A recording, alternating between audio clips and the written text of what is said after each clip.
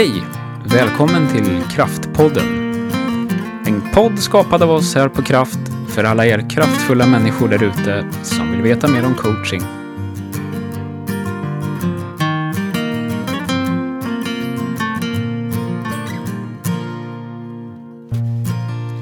Hej Jenny!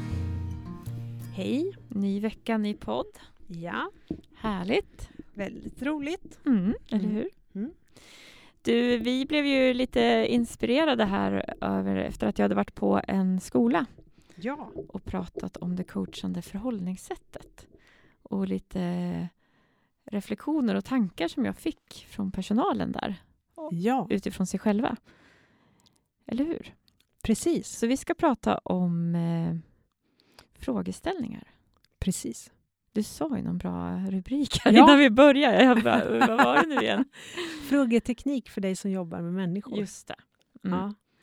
Vad händer med människan vi ställer en fråga till beroende på hur vi ställer frågan? Ja.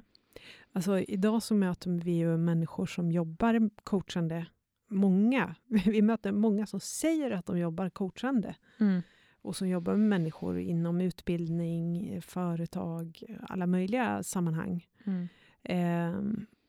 Och sen när man börjar skrapa på ytan så har man kanske inte coachutbildat sig. Eller man har inte utbildat sig så mycket. Man har fått någon workshop eller någon. Ja, men ungefär. Ja. Som den du gjorde 2 timmar. Man lär sig Ja. ju faktiskt inte coaching på det. Nej. Man får en inspiration. Och då får man ju till sig att man ska ställa frågor. Ja. Och det är ju jättebra om man förstår det. Mm. Men det kan ju också bli väldigt olyckligt. Ja. Och efter du hade varit på den där, då satt vi och pratade om det här och så skrev jag ner en del såna här frågor som kan låta så himla coachande och bra. Ja.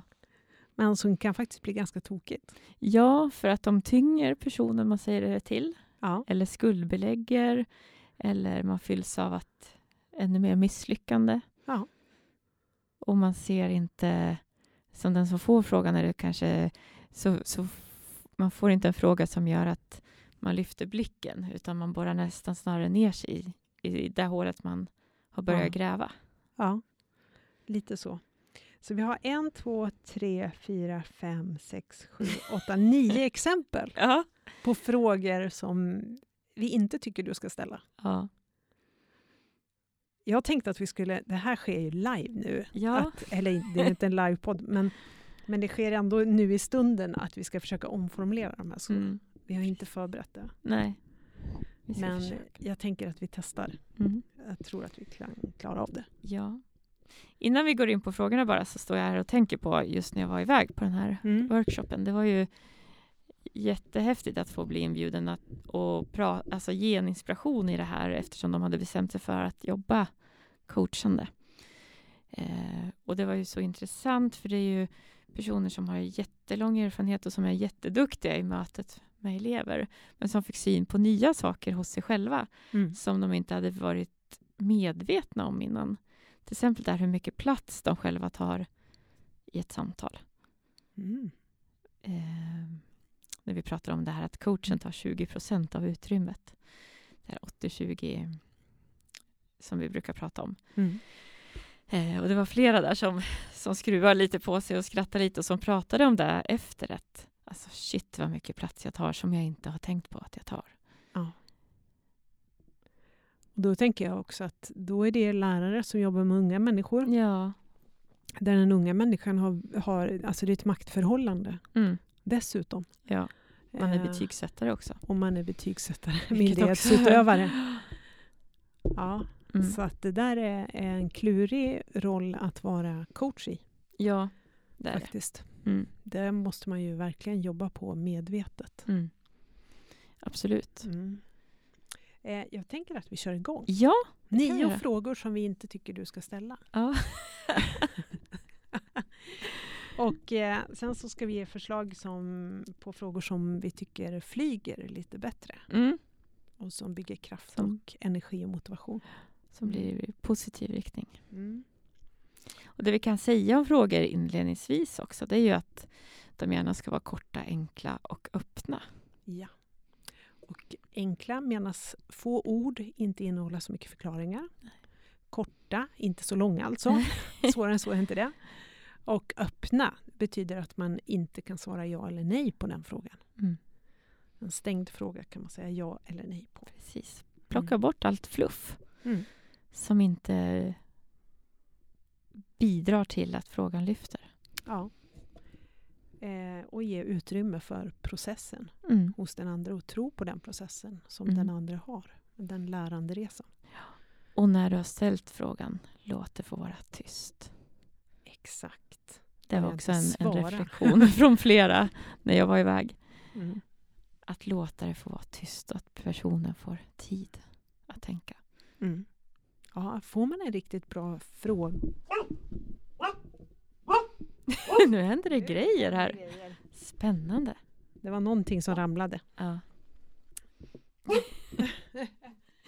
Rosa, kom här. Det är lugnt. I alla fall. Vi får väl se hur det här går. Ja. Ja, det kanske... I alla fall, 9 frågor. Ja. Som vi vill lyfta. Hur ska du klara det här? Har jag fråga. Ja. Vad tänker du att du skulle vilja byta ut en fråga med? Ja, det finns väl flera där, men hur har du gjort tidigare för att lyckas? Mycket bättre fråga. Fokus på resurser i den frågan. Att gå tillbaka i tanken i sin erfarenhet. Gör ju att det lyfter mer än sänker. Vilket är jättebra. Den här tror jag är kopplad till skolerfarenheten. Ja, det var den. Jag kan dra den. Jag har hört den så många gånger och säkert sagt den många gånger också. Hur ska du göra för att börja komma i tid? Och hur kan man vända på den? Ja, vad tänker du? Ja, eller... När du kommer i tid, vad har du gjort då? Till exempel. Ja. Och framförallt när en elev för en gång skulle kommer i tid. Att det inte då börjar prata om varför är du inte här. Nej. Eller så, utan vad kul att du är här. Ja, vad roligt. Kom vad in och roligt sätt att se dig. Jag vet inte hur många som har fastnat i dörren med frågan eller bara fått till sig att du är sen. Ja. Och en arg blick och 25 klasskompisar som sitter och tittar på en. Ja. Det är ju ingen bra medicin för någon som har svårt att komma tid. Nej. Den har säkert goda anledningar till att den har svårt med det. Ja, och just i det här med att komma i tid och sådär, det blir jag nyfiken på också. Så här, men, alltså, hur skulle du vilja att din morgon såg ut innan du kommer hit? Det där är ju en vanlig arbetsplatsutmaning också. Och här skulle man ju vilja utmana chefer och ledare som är ansvariga för människor som har en tendens att komma sent. Att vara nyfikna på vad det är som händer där. Liksom. Ja. Hur har du det på morgonen? Hur mår du? Det kan ju vara allt möjligt. Det kan vara barn med olika bokstavsproblematiker eller diagnoser. Eller det kan vara någon hemma som inte mår bra. Det kan vara att man själv inte mår bra. Ja. Hur bor man? Hur har man det? Alltså, ja, var intresserad och nyfiken. Ta reda på mer innan du drar förhastade slutsatser. Ja, precis. Hur ska du ta ifatt där du har att göra? Ja, den hade jag bytt mot följande. Vad är det viktigaste du kan göra nu? Eller vad av det du ska göra är viktigast? Den där använder vi ganska mycket hemma i vår familj. När det handlar om läxor och en högpresterande person i min närhet. Ja. Vad är viktigast? Så jag tänker också, vad av det här vill du börja med? Ja, det är också bra. Syftar till motivationen. Vilken är roligast? Ja. Eller vad är roligast? Och vad bävar du för? Ja.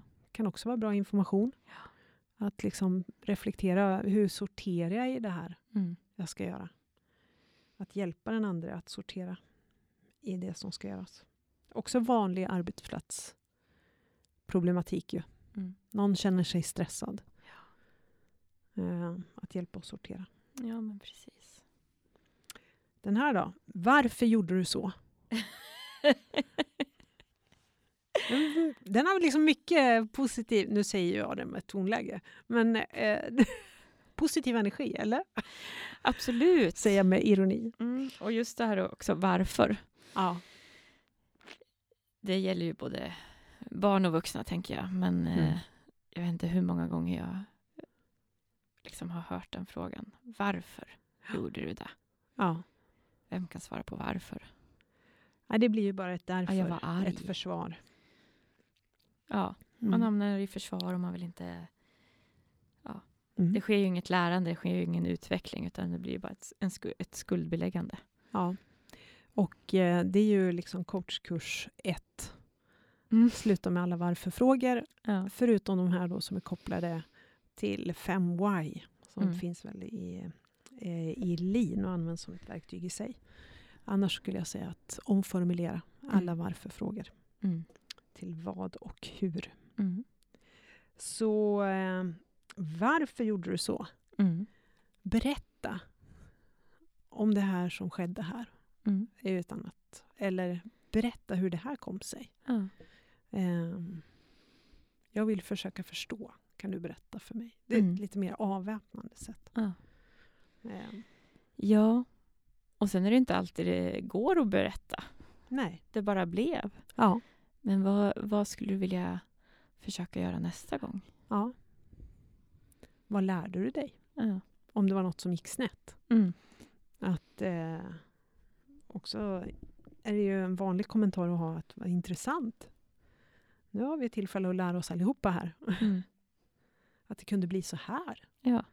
Och jag tänker att tonläget är ju jätteviktigt i frågorna. Ja, men det är det ju verkligen. Ja. Också den här, vad kan jag göra för dig? För att inte hamna här. Kan jag hjälpa dig på något sätt? Är bättre. Positivare frågor. Varför kom du inte och frågade? Ja, varför igen? Varför? Ja. Den skippar vi.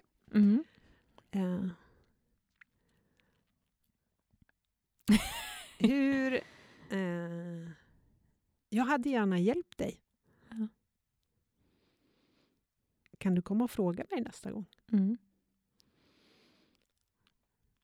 Min önskan är att du kommer och frågar. Ja. Och egentligen då, istället för att ställa en anklagande fråga, att faktiskt erbjuda sig. Är ju bättre. Att erbjuda hjälp och stöd. Ytterligare en. Ja. Varför gör du inte som vi kommit överens om? Vad spännande. Där kan man nästan se liksom 2 personer som varav den ena ansvarig för något förmodligen och som är trött på att och så verkligheten kanske det är så att man har misskommunicerat helt. Varför gör du inte det vi kom överens om? Sen är det klart att nu har vi någon slags positiv människosyn hela tiden. Sen händer det ju faktiskt att någon faktiskt struntar i saker och ting. Och att man har fog för att ställa frågan. Vad är det som gör att du inte gör det vi har kommit överens om? Men det är ju en bättre fråga än varför. Ja, det är det. Vad är det som gör att du inte gör det vi har kommit överens om? Och då tänker jag också, vad är det du upplever att vi har kommit överens om? Ja, den är ju faktiskt väldigt viktig. Är vi ens överens om vad vi har kommit överens om? Ja. Den är intressant. Det är ju lite den här, vi tror att vi var överens från början, men vi var inte. Nej. Jag brukar ju dra den här att om alla i rummet ritar ett hus. Jag vill att ni ritar ett hus på pappret framför er. Och sen håller man upp sitt papper. Då finns det inget hus som är exakt likadant som det andra huset. Nej. Alla har gjort sitt hus. Och så där är det ju att det är så otroligt viktigt att vad har vi kommit överens om? Där tänker jag på en annan övning som jag varit med och gjort. Alltid tänkt på när du ger det där exemplet och som visar det här med generationer. Problem att kommunicera. Och det är om man ger alla uppdrag att rita en ambulans. Ja. Där de yngre kommer att rita en grön och gul. Ja. Och alla som är några generationer upp liksom. Kommer du rita en vit och ett rött kryss? Ja, den hade jag nog ritat. Ja, den hade nog jag också ritat. Ja. Men för några yngre generationer så har de aldrig sett den liksom, i verkligheten. Nej. Lite så. Ja. Och ibland handlar det faktiskt om det. Att barnen inte kan relatera, om det nu är skolvärlden. Mm. Att de faktiskt inte relaterar till det jag gör. Eller på en arbetsplats är jag 50 plus och mina medarbetare är 20 plus. Så har vi ju inte riktigt samma begreppsvärde alltid. Nej.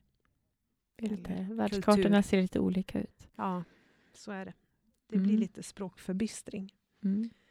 Det är lite roligt med läroböcker som hänger kvar lite för länge. Och så är det en så här freestyle i läroboken. Hur många unga idag vet vad en freestyle var för något? Ja. Mina barn har ingen aning i alla fall.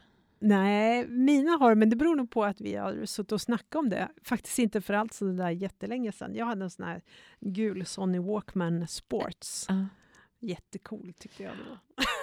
Min var rosa, såklart. Ja. Nästa fråga då. Hur tänkte du nu? Ja. Hur tänkte du nu? Ja. Den frågan kan man ju få efter att man har gjort ett mattetalfel. Eller man kan också få den om man har klumpat till det riktigt rejält. Ja. Den är ju väldigt vanlig, tänker jag. Just alltså, när någon har utfört någonting och så blev det fel. Hur tänkte du nu? Ja. Och man menar det ju kanske inte så som det låter. Nej, men jag kan nog säga den ibland. Ja. Hur tänkte du nu? Alltså man vill förstå, hur tänkte du nu? Men det har ju också mycket med hur man säger den. Ja, det kan nog kännas ganska sådär besserwisser-aktigt ibland. Jag tänker så här, berätta hur du tänkte. Ja, precis. Berätta hur du tänkte. Ja. Ja. Den är inte så dum. Är du för eller emot? Ta ställning. Ja, den har jag hört. Mm. Både lite här och där. Och ofta så är det ju kanske någon som är lite frustrerad som säger det här. Som känner sig lite hotad eller som känner sig frustrerad över att det inte sker något eller vad man nu har för anledning. Men det är ju inte en helt bra frågeställning om man vill jobba för utveckling och lärande. Nej. Är du med mig eller mot mig? Ja. Ja, det är ju också en miljö som man inte vill skapa. Nej. Då skapar man ett utanför och ett innanförskap. Man skapar ett ställningstagande. Det blir svårt att vara i lärandeprocess. För jag är liksom antingen eller. Och jag kan ju också skapa en miljö där det blir en miljö där jag måste vara varsam med vad jag säger. Och framförallt varsam med att framföra kritik eller frågeställningar. Ja. Och i förlängningen så blir det ju faktiskt att man hämmar lärandet och utvecklingen. Och som chef, om jag säger det, så går jag miste om en massa bra tankar. Ja. Om jag uttrycker den här typen av frågeställningar eller påståenden. Är du för eller emot? Ja. Det finns ju rätt många frågor man kan ställa istället. Ja, vad ska vi byta den mot? Men jag tänker, hur önskar du att vi gör? Hur ser du på situationen? Vad har du för tankar? Vad kan vi göra för att förstå varandra bättre? Det känns som att vi inte förstår varandra. Man kan också berätta hur man känner sig istället för att säga den frågan. Att när du säger det här eller frågar det här så känner jag mig utsatt. Ja. Känner mig inte förstådd. För den där frågan har ju oftast en känsloanledning. Oftast, men den kan ha en känsloanledning. Så jag känner mig någonting. Kanske känner mig ensam eller. Och det gör att jag ställer frågan. Ja, att den som får en lätt hamnar i det här, jag måste ta ställning. Ja. Men jag vet kanske inte riktigt vad jag faktiskt tycker. Nej. Och egentligen så kanske bakgrunden var bara att jag ville säga någonting klokt som hjälpte oss framåt. Ja. Bidra. Mm. Mm. Ja. Det är en fråga man ska undvika. Är du för eller emot? Ja. Den sista frågan då, är det? Vad är din roll i det här? Ja. Jag tänker att den frågan kan ju faktiskt vara väldigt positiv och bra. Ja. Vad är din roll i det här? Eller den kan låta anklagande. Det är en fråga man kan vara försiktig med ibland. Hur ser du på din roll i det här? Ja, den är ju positivare. Eller mer utvecklande. Men det har ju också väldigt mycket med hur du säger den frågan. Ja. Och situation. Ja. Definitivt. Alltså om den frågan kommer efter, är du för eller emot? Som den gör nu. Då är det klart att då finns ju den frågan i en kontext där man liksom undrar, är du för eller emot? Och vad är din roll i det här? Det låter inte så bra. Nej, det gör det inte. Men jag tänker att det är flera av de här frågorna som både kan vara positiva och lite negativa. Alltså, där det har jättestor betydelse. Alltså hur säger du frågan och vad förmedlar du i ditt kroppsspråk när du säger frågan? Ja, och den här, vad är din roll i den här? Vad vill du bidra med? Vad kan jag bidra med? Hur kan vi arbeta tillsammans? Är bättre frågor att ställa. Sen kan det väl absolut vara ibland bra att liksom ställa en klargörande fråga. Att den kan vara befogad. Men tänk på tonläget så att man inte låser fast folk i något de inte vill vara. Ja. Och där jag inte heller vill ha dem. Ja, precis. Där man framförallt hamnar kanske i försvar. Så det tror jag är viktigt. Ja. Ska vi summera? Vad är viktigt? Vi har gått igenom alla våra 9 frågor. Ja, det har vi gjort. Ja. Om man vill utvecklas i sitt frågeställande, vad kan man göra då? Man kan ju fundera på hur ställde jag den här frågan? Och hur kan jag ställa den på ett annat sätt? Lite som vi gör i coachingen, att man lyssnar på sin coaching. Man skriver ner frågor och sen kan man ju sitta och fundera på hur kan jag göra den här frågan kortare, enklare, öppnare. Och att den lyfter istället för att den... Spela in dig själv, helt enkelt. Tänker jag att många ledare skulle ha nytta av att spela in sig själva under ett personalmöte till exempel. Ja. Alltså hur låter jag när jag pratar? Och hur lyssnar jag och vilka frågor ställer jag? Bara man frågar om lov att det är okej. Ja. Ja, det är ju viktigt. Ja.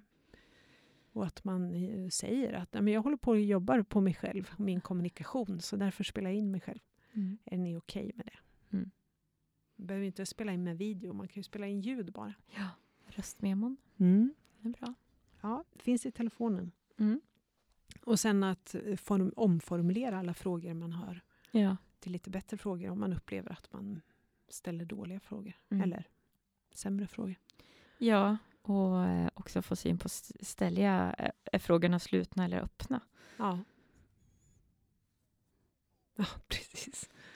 Bara stängda frågor. Och sen så tänker jag på det här också, att i ett samtal när man känner sig att den här frågan blev ju inte bra. Då kan man ju faktiskt välja i stunden att antingen låter jag frågan vara kvar, eller så säger jag så här, får jag ta tillbaka den här frågan? Ja.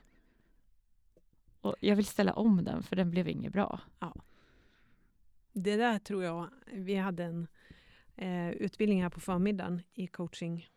Och då pratade vi just om det. Att det är ju otroligt bra att säga, sorry. Kan jag reframe it? Alltså, kan jag få säga om det? Liksom. Ta tillbaka och omformulera den. Och det där, ibland så tycker vi nog att vi behöver vara så himla duktiga liksom, så det är inte okej att ta tillbaka saker. Men jag tänker att det visar ju på mogenhet och någon slags form av Att det är okej att göra fel inom situationstecken, men liksom att ibland slinker du ur saker. Ja. Jag menar Oj, inte nu blev det så. fel här. Det här var inte så bra. Det är ju jättebra utifrån förebild. Mm. Det är ingen av oss som lyckas. Nej. Men hur man rättar till det eller hur man gör när någonting går fel är ju faktiskt också jätteviktigt. Ja. Låter jag det leva kvar i rummet eller tar jag tillbaka det? Ja. Eller går jag i försvar? Till varje pris försöka förklara mig. Ja, men jag tänkte så här.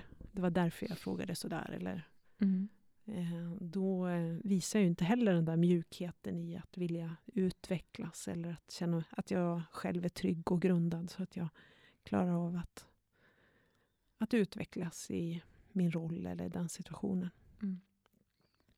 Det är okej, men jag tänker att när man lyssnar på sig själv, om man hör det att jag har svårt att liksom ta till mig, då behöver man ju gå hem och reflektera lite över det. Mm. Vad kan jag göra för att utvecklas som ledare eller medarbetare? Mm. Ta hand om sig själv lite. Ja, absolut. Jag tänker också på det här att det är lätt att börja linda in och sväva ut och vi pratar så mycket så att vi fluffar, alltså det blir så otydligt. Ja.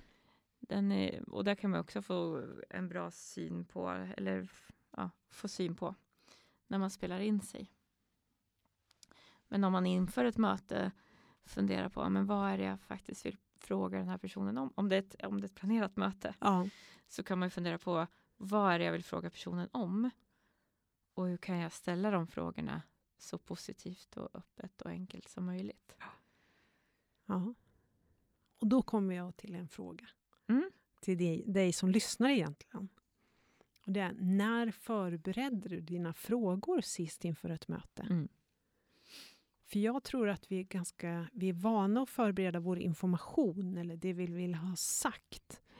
Men vi kanske jobbar inte riktigt lika mycket på vilka frågor vi skulle kunna ställa. Och där tror jag att vi har mycket att vinna i kommunikationen. Ja. Jobba på sina frågor. Utveckla frågetekniken. Få frågorna att flyga.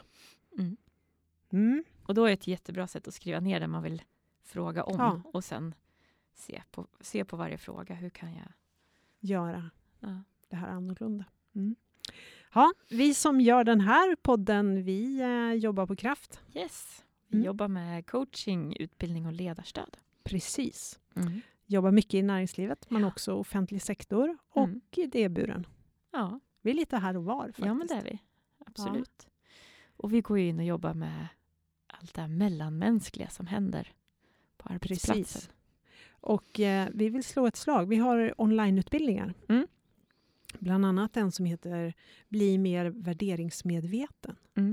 Så om du vill jobba med ditt eget ledarskap så kan du köpa loss den kursen och gå den i din egen takt. Precis. Och den finns ju på kraft.se under fliken utbildningar. Precis. Och där hittar man också våra andra öppna utbildningar. Learn Coaching Fundamentals som vänder sig till chefer, vd, konsulter, HR-folk och dig som vill bli coach. Precis. Det är grunderna i coaching. Ja.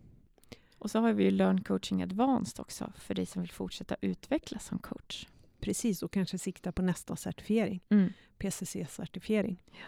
Ja. Och nästa kurs där, nu ska vi egentligen inte ge tider här för du kanske lyssnar 2 år senare. Ja. Vem vet. Men gå in på hemsidan så ser du nästa kurs. Så kan vi säga. Och för de som lyssnar nu när det är 2022 så har vi i dagsläget inte ett datum ute där.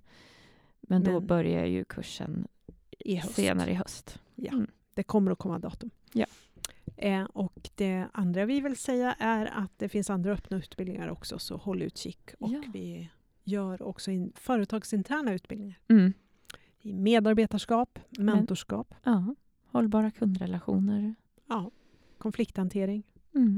Workshops av olika slag. Så, och vill du att vi kommer ut och föreläser om något så gör vi gärna det också. Ja, det är lite kul. Vi har ju fått lite sådana förfrågningar här. Genom åren. Ja. Men också sista tiden. Komma ut och inspirera. Precis. Det gör vi gärna.